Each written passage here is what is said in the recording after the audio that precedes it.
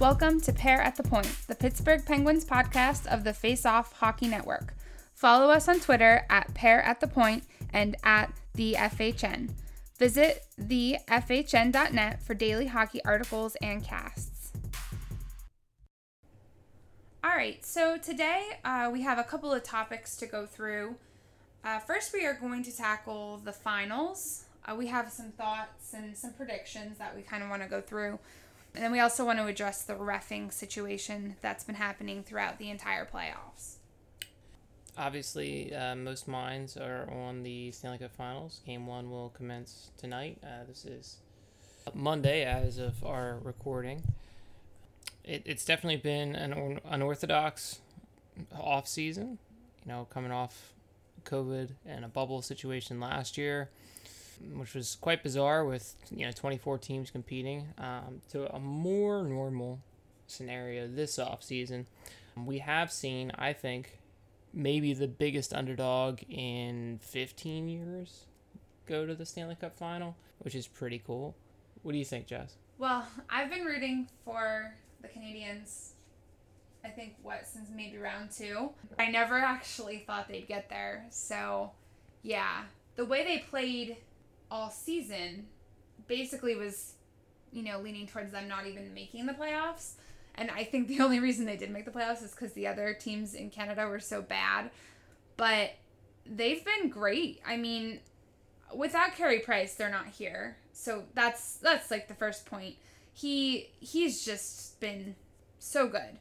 I mean, I think it's probably one of the best goalie performances we've seen recently. Probably since, Vasilevsky had a great performance last year, and I don't want to take anything away from him, but I think he also had a really good team around him. Yeah. And not that the Canadiens aren't good, but they have some really old players who have no business being in the finals, and then they have some kids who have so much room to still grow. So it's kind of a weird situation with them, but without Carey Price, they wouldn't be there. And Did anybody really expect this? No. Even Canadiens fans, Canadiens players really didn't expect this. I would love to see the number of people who filled out a bracket and had the Canadiens going to the final. That would be so interesting to see. I hope that the NHL releases that at some point. Because yeah. How many of those people were outside of Quebec? Right. And I think they are just like wishful thinking at that point. Yeah. But it's all because of Carey, in my opinion, and I think they could win.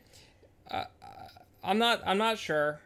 I fluctuate every day on this. I think Game 1 tonight will tell a lot of the story as to how the pace of the game, how things flow. Right? How's the neutral zone going to look?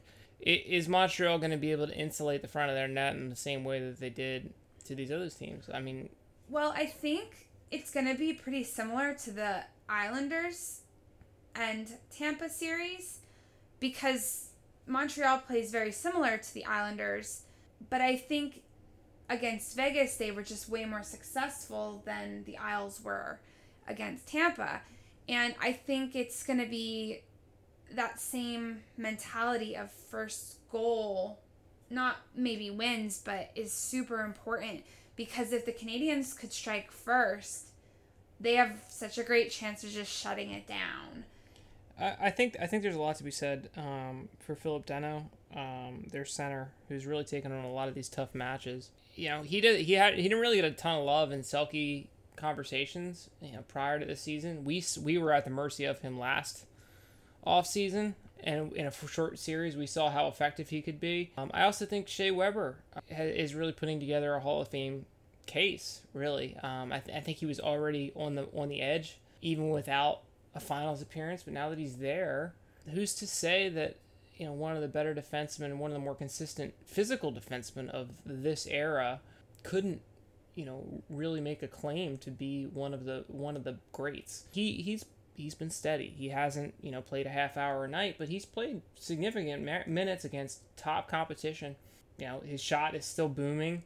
He's still able to move the puck well. I think there's something to be said for the leadership that he's brought and the steadiness that he's brought in front of Price. Yeah, I agree. Shea's looked really good. I think what it comes down to, though, in this series is going to be goaltending. It's, the top 2 goalies in the world facing off. I mean, Hellebuck would say maybe he's part of the conversation, but it's pretty close. Well, I mean, Hellebuck got swept, so true. I'm not really worried about him right now. I legitimately think Price and Vasilevsky are the top 2 goalies right now. And I don't want to jinx it, but I think it's going to be a low-scoring series. Even for Tampa, who, we all saw score 8 goals on the Isles the other night. I think that it's going to come down to the goalies and who plays better. And I think that kind of leads to a Conn Smythe prediction.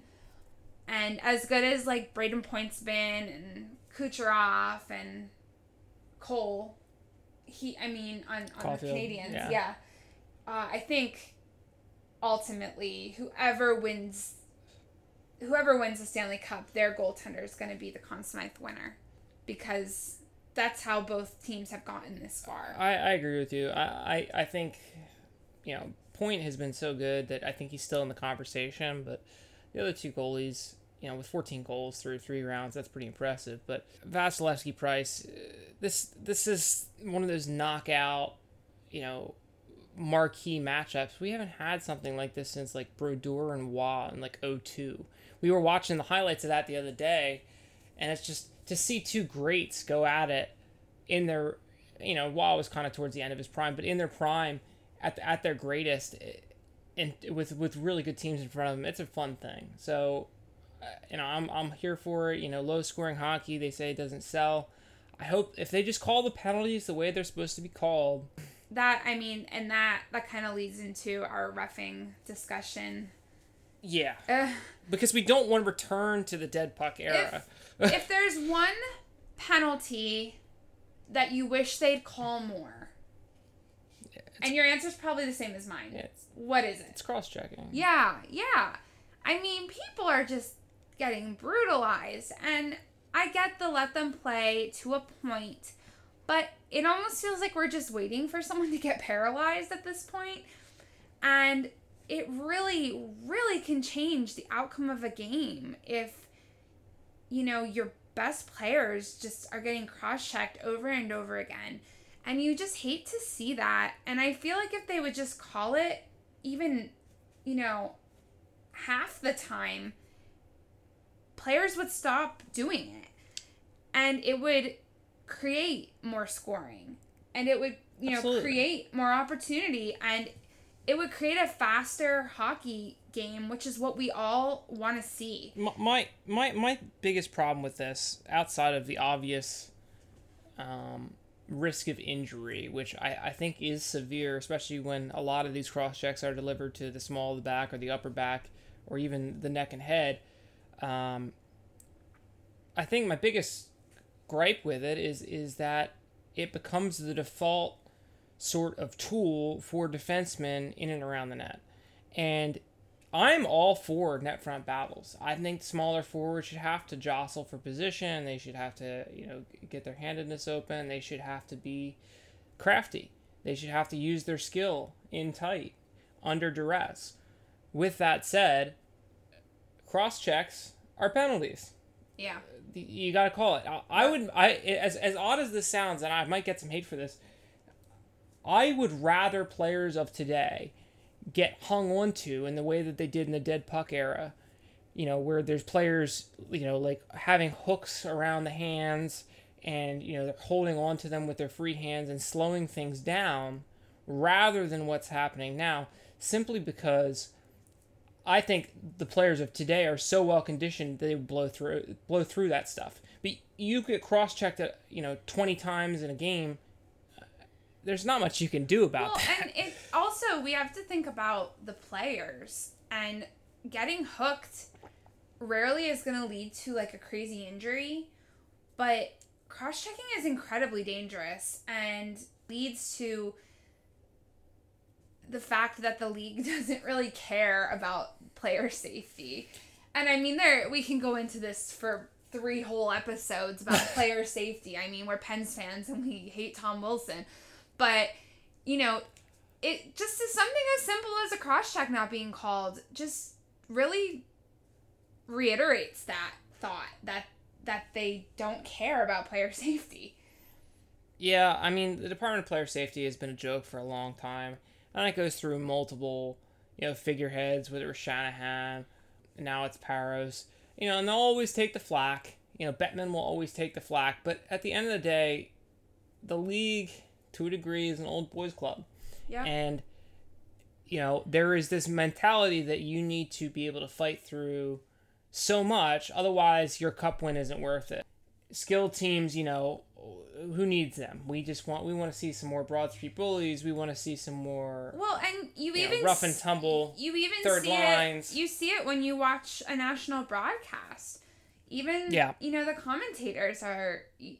Something illegal happens and they're like, that's old school hockey. We love that. We love to see that. That's vintage. And and that's so annoying, and it's really keeping the game from progressing, I think. Yeah, I mean, there's so much finesse and skill that can be showcased. There's so many beautiful, awe-inspiring moments that can happen when you put a bunch of NHL caliber players on the ice. Right. Why you need to bog it down with this stuff. And that's not to say you shouldn't have hard hits. It's not to say you shouldn't have, net front battles. I'm just saying the chintzy garbage that is equalizing. Yeah, and it's hockey. I don't know why it needs to be there. It's hockey. It's always going to be hard hitting, and there's always going to be, a place for that. But we don't need the extra stuff. I would personally rather see skill, and I'd rather see, a really great player make a really great play because... So, I did want to touch on Greg Wisniewski. He's been a great commentator. He's always got a sarcastic take on something. But one of his big points over the years has been how inconsistent and ludicrously insane some of the NHL reffing has been. He does mention that Dan O'Rourke is justifying his own bad calls throughout these playoffs. Going back to specifically Braden Point in Game 2 of the Islanders series, where Point got a goalie interference penalty, which O'Rourke called, and he was pushed into the goaltender. Goaltender wasn't hurt, and that ended up to the game-winning goal for the Islanders. And O'Rourke has a history of this sort of thing, where he's unable to kind of admit, when he's wrong. In 2019, he made that really horrible hand pass call between the Sharks and the Knights, I believe, and he got literally booted from the playoffs, and now he's getting promoted to the Stanley Cup Finals, right? So there's this culture, and that's not to say that mistakes don't happen, but there's this culture of the refs are always right even when they're dead wrong, and it's absolutely infuriating as a fan who follows it all the time. Last point on this, scouting the refs, he's on Twitter. He follows literally every game for referees and linesmen in the NHL. He will talk about penalties, suspensions, everything. And when you're that into that facet of the game and you're still critical, it's pretty damning. They have to get their act together as a league. The refs need to start calling the rule book at least a little closer to the spirit of what was written. And, if there needs to be adjustments, they should be done this summer by the Board of Governors. All right, with that ran over, who do you think wins the final? I'm gonna make a risky prediction. I'm gonna say the Canadiens in 6. 6? Yeah. Okay, explain. I don't know. It's more of a gut feeling, to be honest. But I just think they're going to kind of do to the Lightning what they did to us last year. I think they're going to frustrate the Lightning, and they're not going to be able to score goals. So I think they're going to win. This is a head versus heart scenario. I really want the Canadiens to win. I'm going to be rooting for them 100%. I don't think I've bandwagoned this hard in years. Last year, I was pretty apathetic. I think Tampa takes it. I think it takes 7. I think Montreal is a very, very tough out. They played the Knights very well. But I just think... I'm just thinking Tampa added Kucherov and Stamkos. If they would pull this off... Tampa is so far over the cap. Yeah, $17 million over the cap. Yeah, and if a team like Montreal can beat them anyway, it would be incredible. So, one last thing, and I still hate them for it, but I did see today someone, dug back through some of the rule changes that had happened over the years and things that were proposed and shot down by other governors in the summers. And the 2015 Blackhawks in that shortened season were over the cap. And the only franchise to propose a change to that to make sure that there could be no soft cap was the Tampa Bay Lightning. So some could say that maybe there's some universal karma in that nobody else saw it as a problem at the time, and then they found the loophole. I don't know. It just feels wrong. It does, and I'm sure the Islanders are really feeling that way right now. But so it is what it is. I mean, they figured it out and did it, so. Let's take that thought to its conclusion. The Islanders really did put up a fight against Tampa Bay. With that said, I think the Penguins played them just as well, if not better, than the Lightning did. Right. So this is something that I wanted to kind of get out into the ether because it's been on my mind lately. Going through and watching like round 2 and round 3 and now seeing who's in round 4. It's been on my mind. The Pens would have had a pretty easy path. And when you think of teams like the Bruins and the Lightning, it doesn't seem easy, but the way that they played, I really felt that the Pens could have beat them. And not easily, because, I mean, no team's easy to beat. But I think we would have won in 5 or 6 against both teams. So, hot take. And I said this all year. I thought this coming into this year. I thought the Bruins window was closed. And that seems weird coming from a Pens fan. We got aging stars. Their entire cap structure is all over the place. David Krejci just doesn't look like a second-line center anymore to me. They have one line, and they're lacking depth. On the defensive side of things, they're good at moving the puck forward and eliminating some high-danger chances, but they suffered from a similar situation that we did, which was that they're a little small.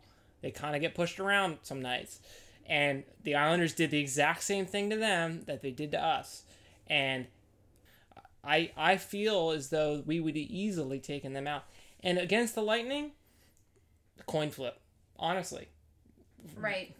It's just interesting to think about because we did feel like we had such a great chance this year. And, you give us the exact same team but with a different goalie or just a better Tristan Jarry. And I think we're playing in the finals right now. Yep. But that leads to a very scary situation for us where we're playing the Canadiens again. So in Bizarro World, I feel like the outcome is similar to last year.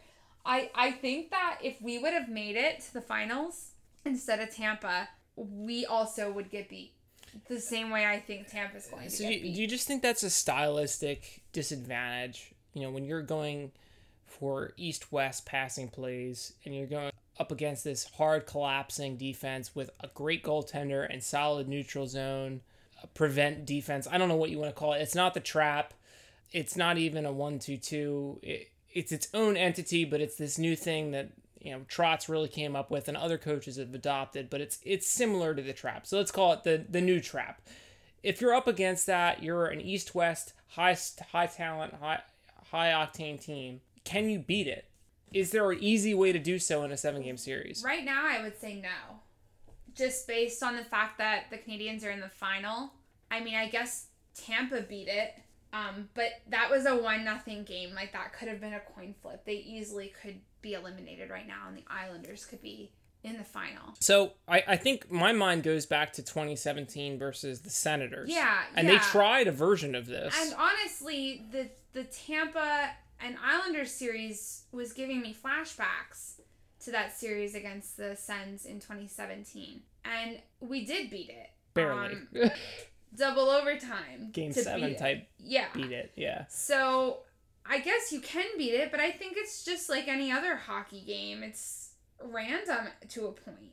You obviously have skill, but I don't know, any game could go either way, no matter what the skill of the team is, depending on your luck. My concern is, and bringing all of our thoughts together, the reffing plus this new style of trap, if you combine them in terms of overall league trends, does this lead to a new era of very little scoring, stars getting absolutely hammered and shut down, skilled teams looking to add big bruisers again? I feel like that's the path we're headed on. I hate to say that, but it really feels like we are going to have a new era here, and it's going to be boring. I mean, think about it. Two teams like that almost made the final. Can you imagine that final against the Islanders and the Canadiens? It would have been like snooze fest. It would have been horrible. And I'm sure for those fan bases, it would have been great. But for all of us who, kind of don't really care about the outcome, I feel like we wouldn't have watched it. Or, it's one of those things you would have put on in the background because it's not good hockey. I shouldn't say that. It's not entertaining hockey. Yeah. And I mean, when it comes down to it, we all like scoring. We all want to watch stars score goals. And it sort of feels like the league's doing everything to not have that happen. And I think this is something that I've harped on a lot. I love watching like the SHL. I love watching, Finnish League, KHL. A big reason why I like that so much is because there is more room east to west. There's space. There's better reffing. It's more consistent reffing. I don't want to say it's better reffing necessarily. Right. I understand what you're saying. And I mean, but I think when you look at their teams in Europe and stuff, they don't have as much talent as the NHL does, but the hockey is so much better.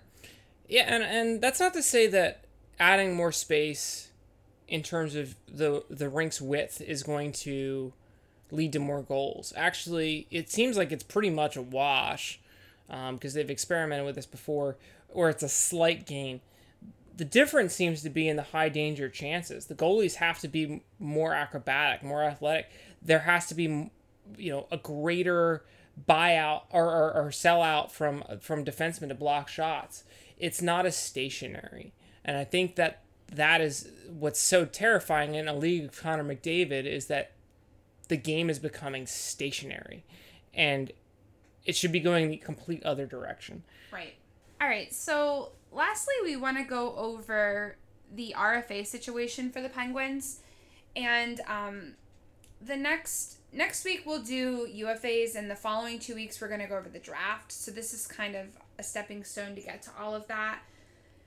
The main RFAs that we need to qualify are Blueger and Czar. So obviously these two are pretty impactful to our team, both on the fourth line with Tanev. I think it would be crazy to, not qualify them. And I think we will qualify them. So, Seth, if you want to just go over the qualification rules a little bit, I feel like this gets a little hairy for everyone. So just to go over the timeline, the expansion draft is July 21st. You have to qualify your RFAs July 22nd. And then the regular draft is July 23rd and 24th. Okay. So just some things to consider. I took this from an initial site. The player doesn't have to take the amount offered in a qualifying offer. After the offer is made, they can reject it and remain an RFA while negotiating for another amount. A qualifying offer becomes a contract. If you sign it, the salary and years offered are confirmed, essentially. So if the team offers it, you sign it, it's over, right? There's also certain RFAs, both of which Czar and Blueger are, can file for arbitration. If there is a large discrepancy between the amount offered and the amount that they want, or the term, or any other detail, they can file for arbitration to a neutral arbiter. Now, in the recent past, arbitration generally led to a result that would benefit the team, right? RFAs did not make money, cash money. They didn't make it. But in the last 2 or 3 seasons, advanced stats, third, fourth liners have been able to carve out a piece of the pie. Another thing to consider, once an RFA signs an offer sheet, they're no longer eligible to receive offer sheets from other clubs. I don't think Czar or Bluger would get offer sheeted for $3 million plus. Offer sheets are rare, and that's pretty much it. So here are our RFAs, in addition to Czar and Bluger. We have Zohorna, we have Bjorkquist, we have Militek, we have Jesper Lindgren, a defenseman from the Kapanen trade. We have Emil Larmi, and we also have Jankowski, Mark Jankowski, 26 years old. He has not signed his full free agent deal yet. So, among those players, who do you think stays? Who do you think goes? Thoughts? Well, obviously, I think Bluger and Czar will stay. Zohorna, I think, will stay. We already know Jarmi is done. He went back to Finland. So he will not be there. His situation doesn't really matter. I don't think he'll be tendered to qualifying either. Right. And so then it really leaves, Militek, Bjorkquist, and Lindgren. They're all kind of marginal prospects. I know myself, I'm a fan of Sam Militek. I saw him at a prospect camp and I was pretty impressed. As to Lindgren, I know he played for Modo, a team I follow a little bit.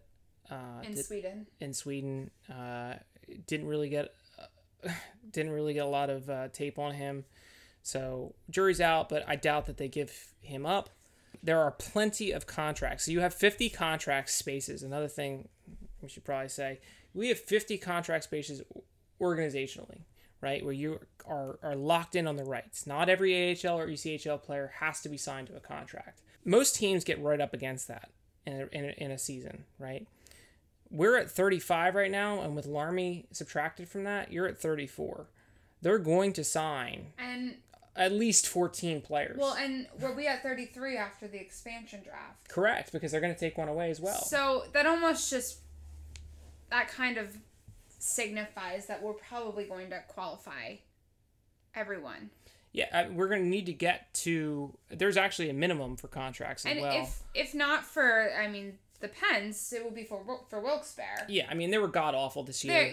They need players, which is why, Zohorna, Militek, everyone, other than, Blugers are kind of probably more for Wilkes-Barre this year. So let's touch on what Hooks Warpick over at Pennsburg did discuss, which is that there's really no incentive for the Penguins organization to qualify either Czar or Bluger prior to the 21st.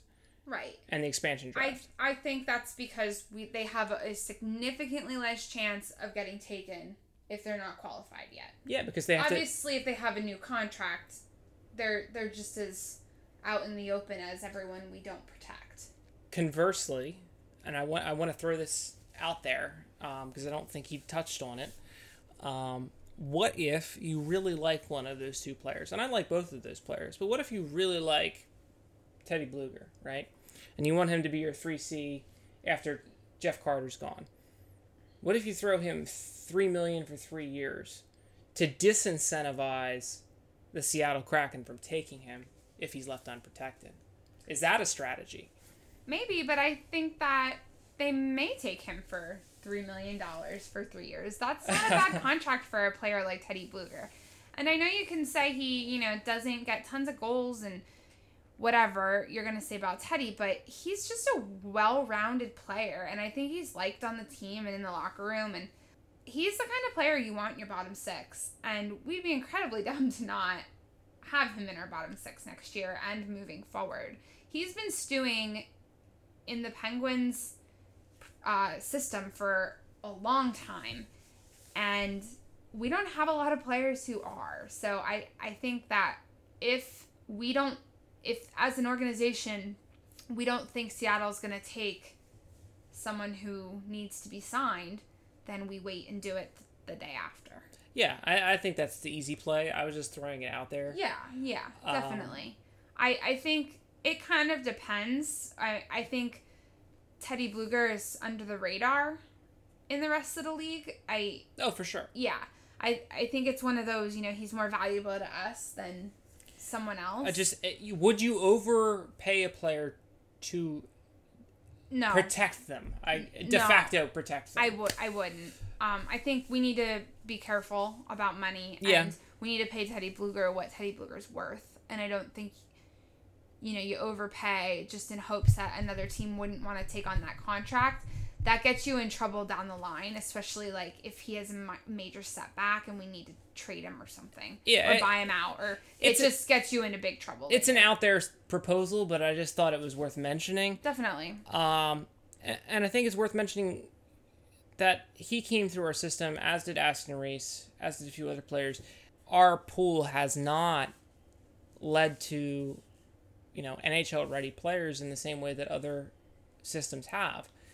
And I think that it's important to note that with so few contracts on the book for next season, and with kind of a wide open Wilkes-Barre situation, maybe we should go big game hunting when it comes to free agent NCAA players, or stars in the EuroLeague, or on junior teams. There's no reason not to. Well, and that leads into the fact that we just need to rebuild our like rookies. Mm-hmm. And I'm sure we'll talk about that way more at length in the draft episodes, but it doesn't hurt to start in a non-draft way. So yeah, like you said, getting our scouts out there, going to see what's out there that we can hopefully build upon and get them in our system, get them down in Wilkes-Barre, and get them ready for the next couple of years in Pittsburgh.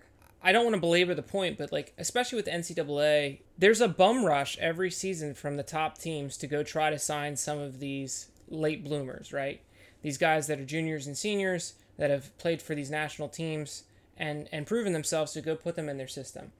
And we're already behind the eight ball. It keeps getting earlier every season. There's Jordan Kawaguchi to Dallas, Alex Steves to Toronto, Odin Tufto to Tampa, Mike Hardman to Chicago. And the list goes on. These are all just forwards. There are players still out there like Mark McLaughlin from Boston College, point per game player. He was their captain.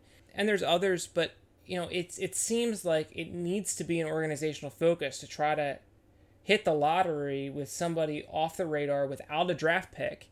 And it doesn't seem like it's a focus. And that's disappointing because, maybe that'll be something Hextall focuses on in the next couple of years, but right now, we need to be gunning for these kids. Yeah. And we're not. Yeah.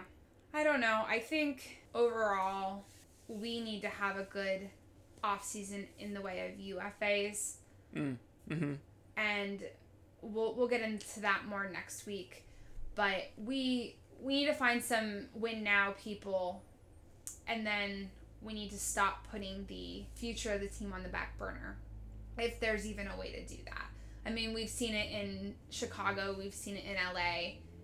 We're going to be bad for a while because it's hard. It's hard to have a win-now team and have all these prospects that are up and coming. So if Hextall can find a way to do that and build us up a little bit in the minors, that would be awesome. I don't know if that'll happen, but I guess we'll see. Yeah, it's definitely a balancing act that nobody has really pulled in the cap era. Managing an aging core and marquee prospects at the same time. That's why Montreal's so weird. You got these super young kids, Caulfield, Kakaniemi, Suzuki, that are just absolutely blowing it up. And then you got these old dudes like Stahl and Perry, who you thought retired 3 years ago, and all of a sudden they're there and they're contributing. That's not the formula these days. Maybe it could be. Who knows? Yeah, and I mean, COVID has some to do with that because everyone signed these small 1-year deals, and we're seeing how that's affected now the playoffs. But maybe that's something that will stick around from COVID. Maybe we were overpaying a lot of different players, and I mean, I think that a lot of players are overpaid. for what they bring. So maybe that will be one good outcome of COVID. Smaller, shorter contracts for players that haven't really proven themselves and players that aren't superstars. We saw a lot of people get paid superstar salaries that are just your normal NHLer. So I don't know. That's definitely something to look at as well, to see if we can kind of mimic that moving forward. That smaller, shorter deal, to see if a player will work out. And I think if the right fit is there, I think you're right. Yeah, I mean, I think the one example I can think of is like when Jeff Carter's contract is up. Like, 1 year do deal? we sign him to a smaller 1 year deal and see if he still has it? And then if he doesn't have it, no big deal. 1 year, he's team dad and doesn't do much else, and that's fine.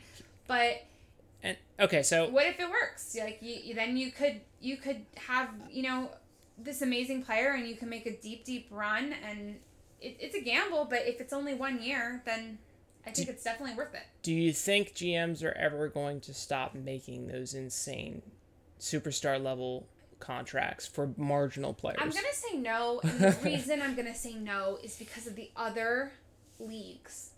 The NHL, the MLB, those leagues, and NBA, they're making so much money. And the NHL seems like it's not only the hardest on your body, but paid the least. Yeah. So I think there's always going to be crazy deals, these blockbuster trades and contract signings and all of that. But I think those need to have a place, and they need to be the superstars, the generational talents. We need to stop signing other players to deals like that, because it just creates inflation. Yeah, and I think, honestly, outside of maybe Jack Johnson and a couple other cases where most of those contracts have been moved out at this point, we really haven't incurred a lot of liability on marginal players. We can't. We haven't. We spend too much money on our 3 stars. We can't do that. Yeah. And other teams try to do that and get into trouble, and you're gonna see that with Toronto. You're already seeing it. Yeah, it's gonna get worse with them, because they need to go out and get defense, and they have no money to do it. So, I mean, you definitely see it around the league and how it affects teams, and yeah, we haven't done that, and I hope we can continue that trend. But I hope that we'll be able to get a couple UFAs without crazy payment. I mean, every year there's a bargain or two. Yeah. We'll just hope we're on the right end of them this year. Yeah. All right. I think that has been a lot of ground covered.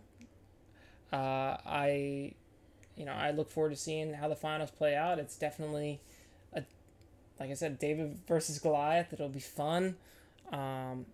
Despite my dislike for the Canadian style overall, it is an interesting narrative. So, Jess, any other final thoughts? No, I mean, let's go Canadiens, I guess. But I'm really looking forward to watching the finals. And I'm sure next week, even though we're going to focus on UFAs, we may or may not have, I don't know. I Thoughts? guess we probably won't have a winner yet at that point next week. But we'll probably have an idea of who's going to win. So I'm sure we'll talk about it a little bit more at the beginning of next week's episode. But that is all for us for today. Don't forget to check us out at Twitter at @PairAtThePoint. You can also check us and Face Off Hockey Network out at their Twitter. It's at the FHN, and then their website is thefhn.net. Bye. Bye.